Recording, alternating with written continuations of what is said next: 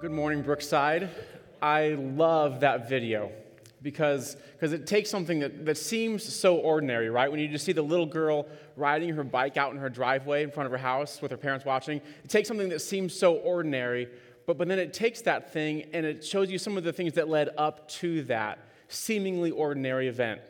Right? I mean, the care that her dad took in picking out her bike, the desire that she had for it, kind of multiple Christmas lists with that at the top of the list, her mom and her dad staying up late into the night to put the bike together. The more you see behind the scenes of that event, of her riding the bike in her driveway, the more you see the backstory of that, the more it helps you see how meaningful and important a little girl riding her bike in her driveway is. And that's our desire with this series. We're in this behind-the-scenes series where we're looking at something that maybe for a lot of us is familiar or can seem ordinary, right? We're looking at the birth of a baby in the Middle East 2,000 years ago.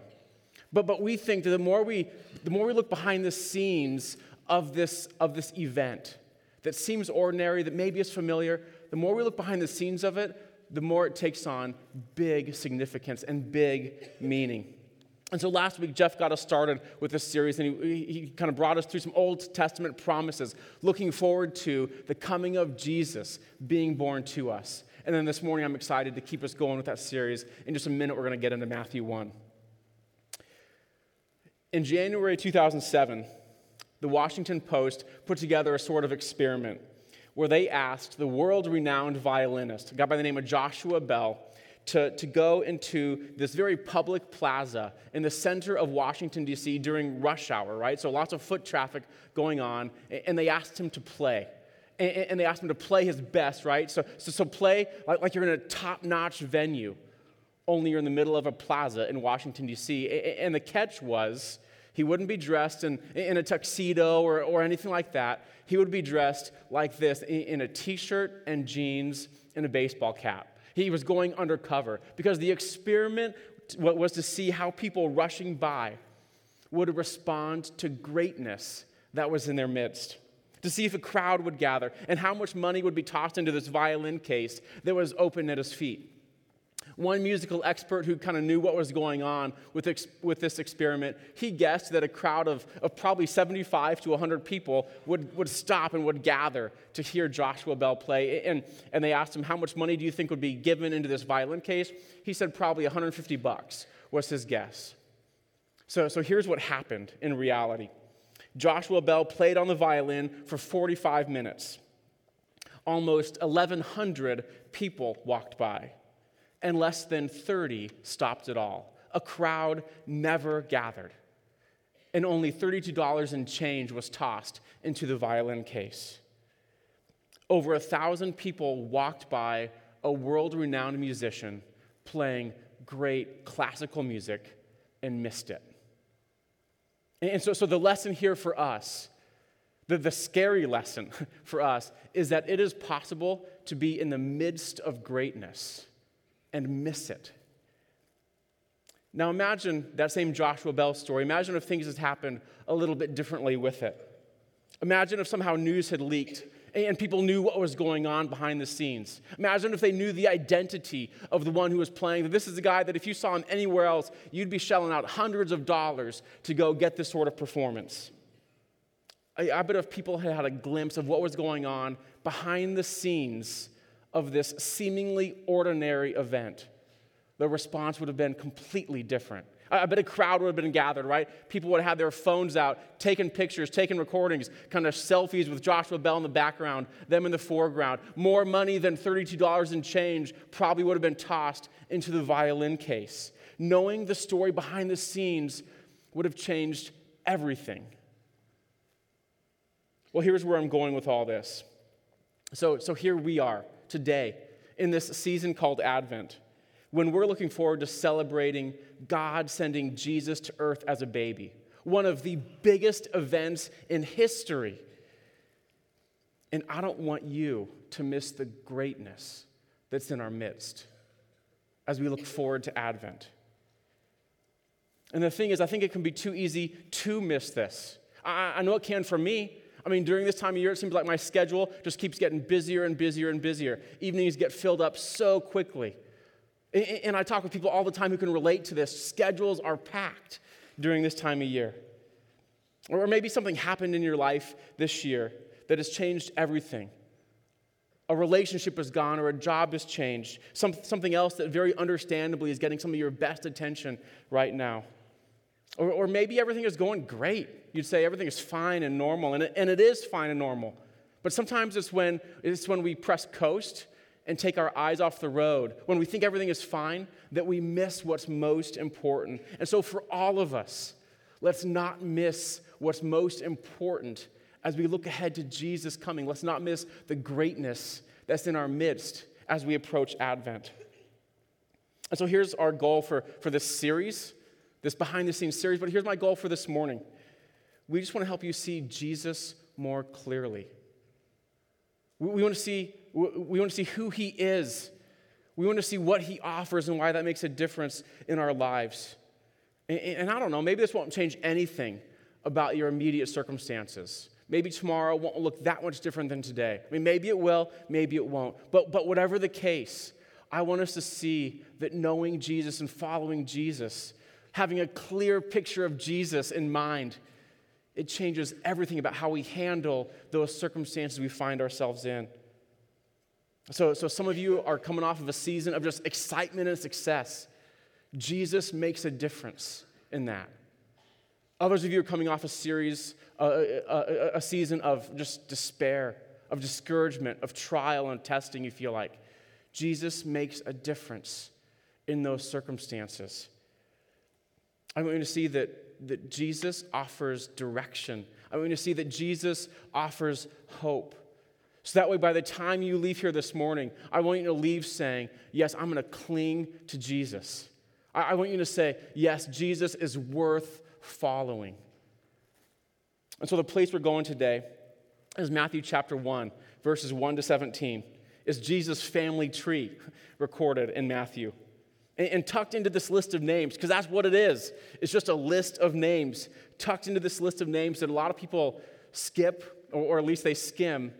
We're going to find two big takeaways that help us see how good and how great Jesus is. Well, just to let you know where we're going, this is what I always do, right? Jesus is the promised king. We're going to see that in this list of names, and we're going to see that God can take what is messy and make it a masterpiece. So we'll kind of come back to those in just a second. But let me read a list of names for us. Let me read Matthew chapter 1, verses 1 to 17. So buckle up, hang on for the ride. We're going to sprint through this. This is the genealogy of Jesus the Messiah, the son of David, the son of Abraham. Abraham was the father of Isaac, Isaac the father of Jacob, Jacob the father of Judah and his brothers, Judah the father of Perez and Zerah, whose mother was Tamar, Perez the father of Hezron, Hezron the father of Ram, Ram the father of Amminadab, Amminadab the father of Nahshon, Nahshon the father of Salmon, Salmon the father of Boaz, whose mother was Rahab, Boaz the father of Obed, whose mother was Ruth, Obed the father of Jesse, and Jesse the father of King David. David was the father of Solomon, whose mother had been Uriah's wife. Solomon was the father of Rehoboam, Rehoboam the father of Abijah, Abijah the father of Asa, Asa the father of Jehoshaphat, Jehoshaphat the father of Jehoram, Jehoram the father of Uzziah, Uzziah the father of Jotham, Jotham the father of Ahaz, Ahaz the father of Hezekiah, Hezekiah the father of Manasseh, Manasseh the father of Amon, Amon the father of Josiah, and Josiah the father of Jeconiah and his brothers at the time of the exile to Babylon. Everybody got some good baby names for your next child, grandchild, right? Okay, we're almost there. We got one more section to go. So after the exile to Babylon, verse 12, Jeconiah was the father of Shealtiel, Shealtiel the father of Zerubbabel, Zerubbabel the father of Abihud, Abihud the father of Eliakim, Eliakim the father of Azor, Azor the father of Zadok, Zadok the father of Achim, Achim the father of Elihud, Elihud the father of Eleazar, Eleazar the father of Mathan, Mathan the father of Jacob, and Jacob the father of Joseph, the husband to Mary. And Mary was the mother of Jesus, who is called the Messiah. Thus there were 14 generations in all, from Abraham to David, 14 from David to the exile to Babylon, and 14 from the exile to the Messiah. Well, don't clap. Your threshold for clapping is getting way too low if you clap for something like that. So this is one of those passages that a lot of people skim, right? I mean, it's one of those passages that if you're listening to the Bible on audio, you kind of bump up the speed to ×2 speed. Because we want to get to the action, don't we? I mean, this is just a list. Who cares about lists? You do. I think if you stopped to think about it, any one of us cares a whole lot more about lists than we sometimes care to admit, or at least than sometimes we're aware of. If you're a student, either in high school or college, you care a whole lot more about lists like this dean's list or this honor roll list, or at least your parents hope you care about that list. I know the first time I watched a movie where I knew somebody who was involved in the production of that movie, that list of names that's scrolling at the end of the movie, that everybody kind of gets up and walks out there, I stuck through that list of names because I was looking for the guy that I knew. I wanted to see the role that he played. I cared a lot about the list in that movie because I knew somebody who was involved in it.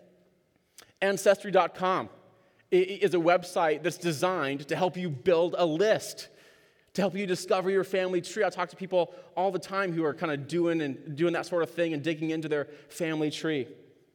Or there's one more list that I've got to mention. Here's where we're going to do some interaction, so make sure you're dialed in. I'm going to start to list some names here on the screen behind me, just kind of one by one, and I want you to kind of shout out to me. Here's where I need you to participate, right? I want you to shout out to me what these names have in common. So for first person to get it, shout it out. We'll see where it's going. So first name, let's see, George Clark, right? Lots of people named George Clark. Could be anybody. Let's go to the next name, Bernard Masterson. Anybody? All right, let's go to the third name, Bill Glassford. Coach, yes. Boom, you're my hero, right? So these aren't just coaches. What are these coaches of? These are Nebraska football coaches, right? Going back, way back. So if you've not heard, Nebraska just hired this guy by the name of Scott Frost. It's been kind of obscure, under the radar screen. So in case you didn't know that, that's been going on. But all these groans are like, okay, Tim, get on with it. The point I'm making is that we all care about lists, right? As long as that list represents something that's important to you, as long as that list represents something that's important to us. And so as we think about this list that I just read in Matthew 1, I want to show you why this list is something you should care more about, because of how it shows us Jesus so crisply and clearly. So this list in Matthew 1, it shows us that Jesus is the promised king. God's people have been waiting for a king for a long time, thousands of years. Way back in the beginning of our Bibles, God makes a big promise to one of the key figures in our Bibles, this guy by the name of Abraham. And listen to what he says in Genesis chapter 12, verses 1, 2, and 3. It says, the Lord said to Abram, this guy that will be known as Abraham not too long from now in Genesis 12, his Lord said to Abram, go from your country, your people, your father's household, to the land that I will show you. I will make you into a great nation, and I will bless you. I will make your name great, and you will be a blessing. I'll bless those who bless you, and whoever curses you, I will curse, and all peoples on earth will be blessed through you. So from the very earliest pages of our Bible, there's this idea that God has promised a king to his people. Because in that passage I just read, it says, I'll make you into a great nation. If there's a nation, that nation has to have a ruler. That nation will have a king. Right? And then that king, next slide, is kind of shown hand to hand with blessing. So from the earliest pages of the Bible, God's people are looking forward to a king that goes hand in hand with blessing to the whole world. And then as we keep reading in the Bible, this anticipation of a king gets clearer. Probably the hallmark promise comes in 2 Samuel chapter 7, verse 16. Where God is talking to David, one of the greatest kings, probably the greatest king in the Old Testament. And he says, your house and your kingdom, David, will endure forever before me. Your throne will be established forever. And so that last phrase is big. David is promised a dynasty that would last forever, that would have no end. This dynasty is established by a king whose reign goes on forever and ever and ever and ever. And so with all that in mind, let's go back and read Matthew chapter 1, verse 1 again. So this is the genealogy of Jesus the Messiah, the son of David, right? One of the big names. This is the line in whose line that the king would come, the son of Abraham, right? He was going to be the one through whom this nation, this king would come that would bless all the nations. So you bet, as people read through this list of names in Matthew 1:1, they are clued in from the very first name that this Jesus Christ who's called the Messiah, he is the fulfillment of everything God has been promising to his people for thousands and thousands of years. So Jesus is the promised king, but what does that mean for us? What does that mean for you, that Jesus is the promised king? Well, it means a lot of things, but let me share one. It means Jesus is the center of history. Jesus is the king who had been promised. He now has come. The promise that had been anticipated is now the promise that has been fulfilled. And so all these questions that people have, does evil win? Can I change? Does following God actually do anything? The coming of Jesus decisively answers those questions. No, evil doesn't win. Yes, you can change. Yes, following God does tremendous things, opening up direct access to the Father through Jesus Christ. We get the Holy Spirit, all these things that you learn about. Jesus is the pivot point for all of these things. He's the center of history. And if Jesus is the center of history, if Jesus is the promised king who is to come, who now has come, doesn't it just make sense that Jesus should be the center of your life? That Jesus should be the king of your life? Earlier this week, I saw a tweet quoting Dallas Willard. He's a philosophy professor at USC, just recently passed away, but he was there for years and years and years, wrote a ton of books on what it means to follow God. He's the name we've kind of used a lot here at Brookside. He's a good guy to get to know if you've never been introduced to him. But look at this guy, Matt Smethurst, quoting Dallas Willard. So Dallas Willard says, "Because I make my living as a university professor and a philosopher, I'm frequently asked in so many words, why do you follow Jesus Christ? Because for a lot of people, those things don't compute, right? Philosophy and university professor, that doesn't seem to lead to following Jesus Christ in a lot of people's minds. But look at what Dallas Willard, super brilliant guy, look at what he says. Why do you follow Jesus? My answer is always the same. Who else do you have in mind? You see, Willard knows that we all follow something or someone. All of us do. And Willard knows that there is nothing else. Among everything else that competes for our attention and our allegiance, there is nothing else that compares with the surpassing worth of following Jesus. And so as Matthew so clearly presents Jesus, the way we saw him presented, right? As Matthew so clearly presents Jesus as the promised king, it's like he's answering that same question that Dallas Willard has asked, right? So if somebody was going to ask Matthew, the gospel writer, why do you follow Jesus? I bet Matthew would think through everything that he wrote in Matthew 1 about how he's the promised Messiah, the promised king, and I bet Matthew would say the same thing. Who else did you have in mind? He's the promised king. Nobody else even comes close in terms of who should receive my allegiance, my following that way. So should you care about the names listed in Matthew 1? Yes. They show us that Jesus is the promised king. But there's more, because this list of names also shows us that God can take what is messy and weave it into a masterpiece. Back in the day, genealogies were basically like resumes are today. That they were your chance to put your best foot forward, right? I mean, genealogies establish credibility and legitimacy. Your genealogy would either open up doors for you or your genealogy would shut those same doors. And so knowing that, I think it's especially interesting to see the names that Matthew chose to highlight in this genealogy that he tracks down to Jesus Christ.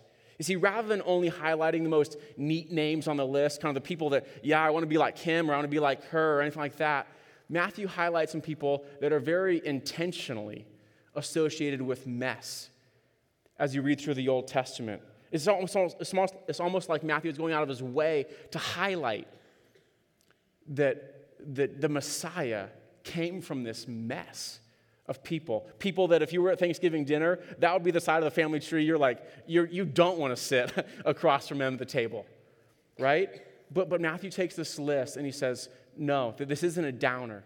This is encouraging. Let's look at how God takes this mess and turns it into a masterpiece. So let's just do a flyby of some of these names. So Abraham, as important as he was by no means perfect. Because if you read through his story in Genesis, you see multiple times that Abraham, in this desire to protect himself, he lies and puts his wife in some very dangerous situations. And he does it twice, right? I mean, Jacob, another name down the list, is characterized by deception for much of his life. He's a jerk for a lot of his life. David, King David, right? Great King David is also an adulterer and a murderer. Solomon started out wise but ends up stupid. And then don't miss the women that are listed in Jesus' genealogy. That's a big deal that his genealogy lists women that wouldn't have been common back in his day at all. But each of these women that Matthew mentions in Jesus' genealogy, they've got some shady stuff associated with them. Tamar is a gal we read about in Genesis 38 in a story that's probably not in any of your kids' Bibles that you own, right? It's just a story of deception and manipulation and incest with her father-in-law Judah. Rahab, if you know your Bibles, Rahab is this awesome example of faith, right? We should be like Rahab in that way, but she is a citizen of this place called Canaan that is just known for its wickedness. And then Rahab is a prostitute, messy. Ruth isn't Jewish. She's from this place called Moab, a place that was characterized by sexual immorality. And then there's Bathsheba. That's the wife of Uriah. We see in Matthew chapter 1, verse 6. Bathsheba committed adultery with David. And so the stories behind so many of these names, and the stories behind more of the names, if we would keep on going, the stories behind most of these names in Matthew 1, they're messy. And yet none of this mess stops the fulfillment of God's promises. None of this mess, none of this brokenness keeps God from turning that into beauty, culminating in Jesus Christ coming to earth to save us from our sins. And if God is able to take what's messy and turn it into a masterpiece across cultures, right? Because some of those cultures, Canaan, Moab, Israel, across thousands of years, if God is able to take this mess and turn it into a masterpiece across cultures and across thousands of years, that same God, He is good enough and He is powerful enough to take the mess that is in your life and to turn it into a masterpiece. Maybe there's something in your past that has you trapped by shame and discouragement, and you are just paralyzed by that. Maybe there's a tragedy that hit you this year, and you're reeling from news you never thought you'd get. Maybe a relationship that you were banking on didn't pan out, and this Christmas you are just overwhelmed by loneliness. At some level, we are all messy. And following Jesus, listen to me say this, following Jesus, it never means we bury our mess or pretend it doesn't exist.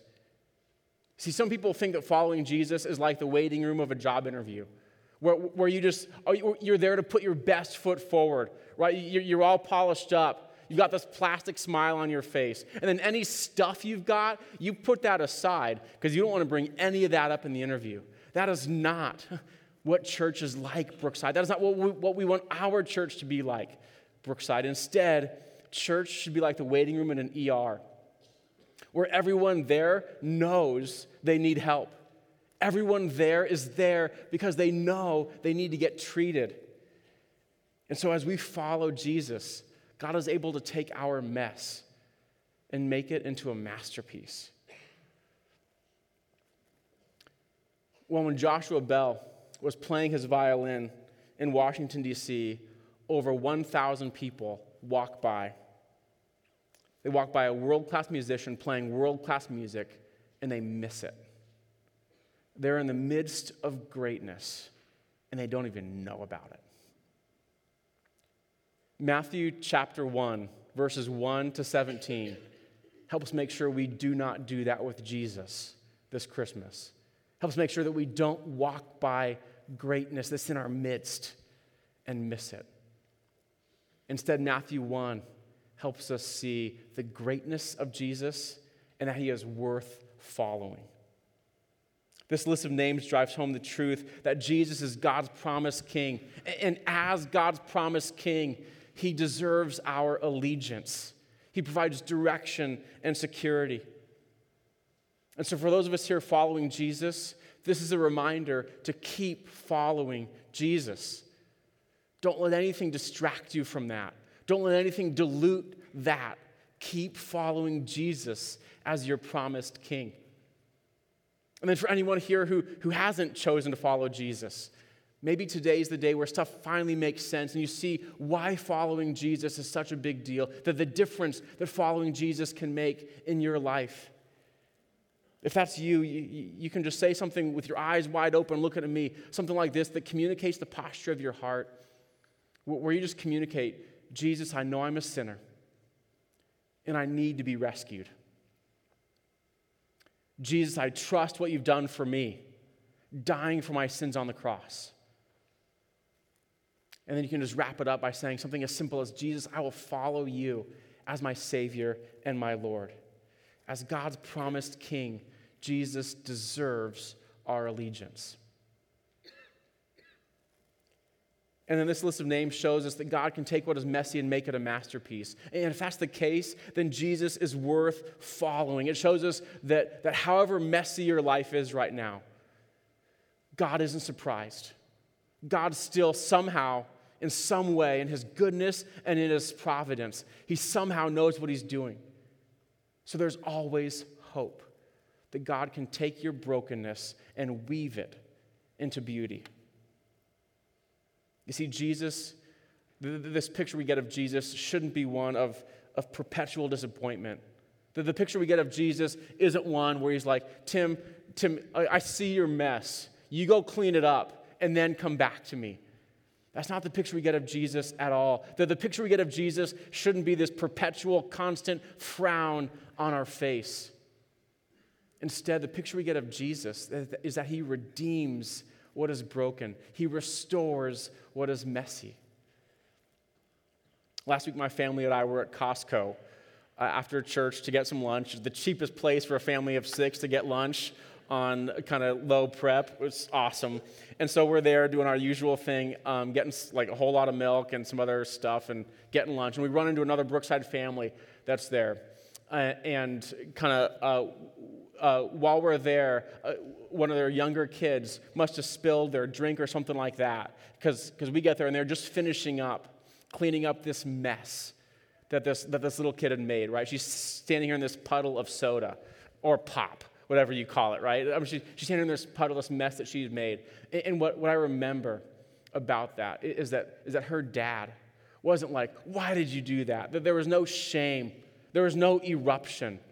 Here, while this little girl stood in this puddle of soda and her mom cleaned it up, her dad just embraced her with a smile on his face. And so while this girl was standing in a puddle that she had created, right? This puddle of soda, her dad is loving her. And so while we stand in our mess, God isn't there with his angry fist in the air. God is inviting you to follow him and to say, let me turn that mess into a masterpiece. Jesus is worth following.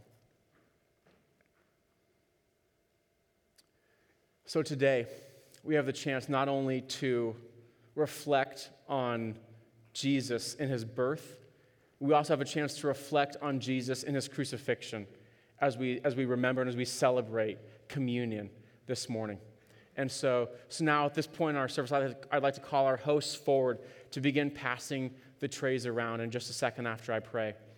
And then as those are going around, the 2 quick logistical notes that we always say, make sure that you know that you want to reach deep and grab a stack of 2 cups as the trays go around. And then we practice what we call an open communion. And the only thing we mean by that is that everyone here who's a follower of Jesus Christ is invited to participate in communion with us this morning. Let me pray. Heavenly Father, thank you for sending Jesus to earth for us. Thank you for fulfilling your promises to send a king who would make everything right. A king, we certainly look forward to that someday, but we can taste that already in following Jesus ourselves. So God, thanks for the promise that he is our king and how we can look back and know that he is that for us.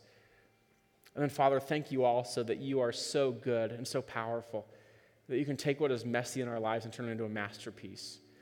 God, I pray even that single truth would go deep into our hearts and give us hope this week and this Christmas. Help us cling to you, Jesus, and see that whatever mess we find ourselves in, that you are worth following. So, Jesus, we say again, we follow you. Now, Jesus, as we celebrate communion, thank you for what this represents, you coming to die for us. We love you, Jesus. We pray these things in your name.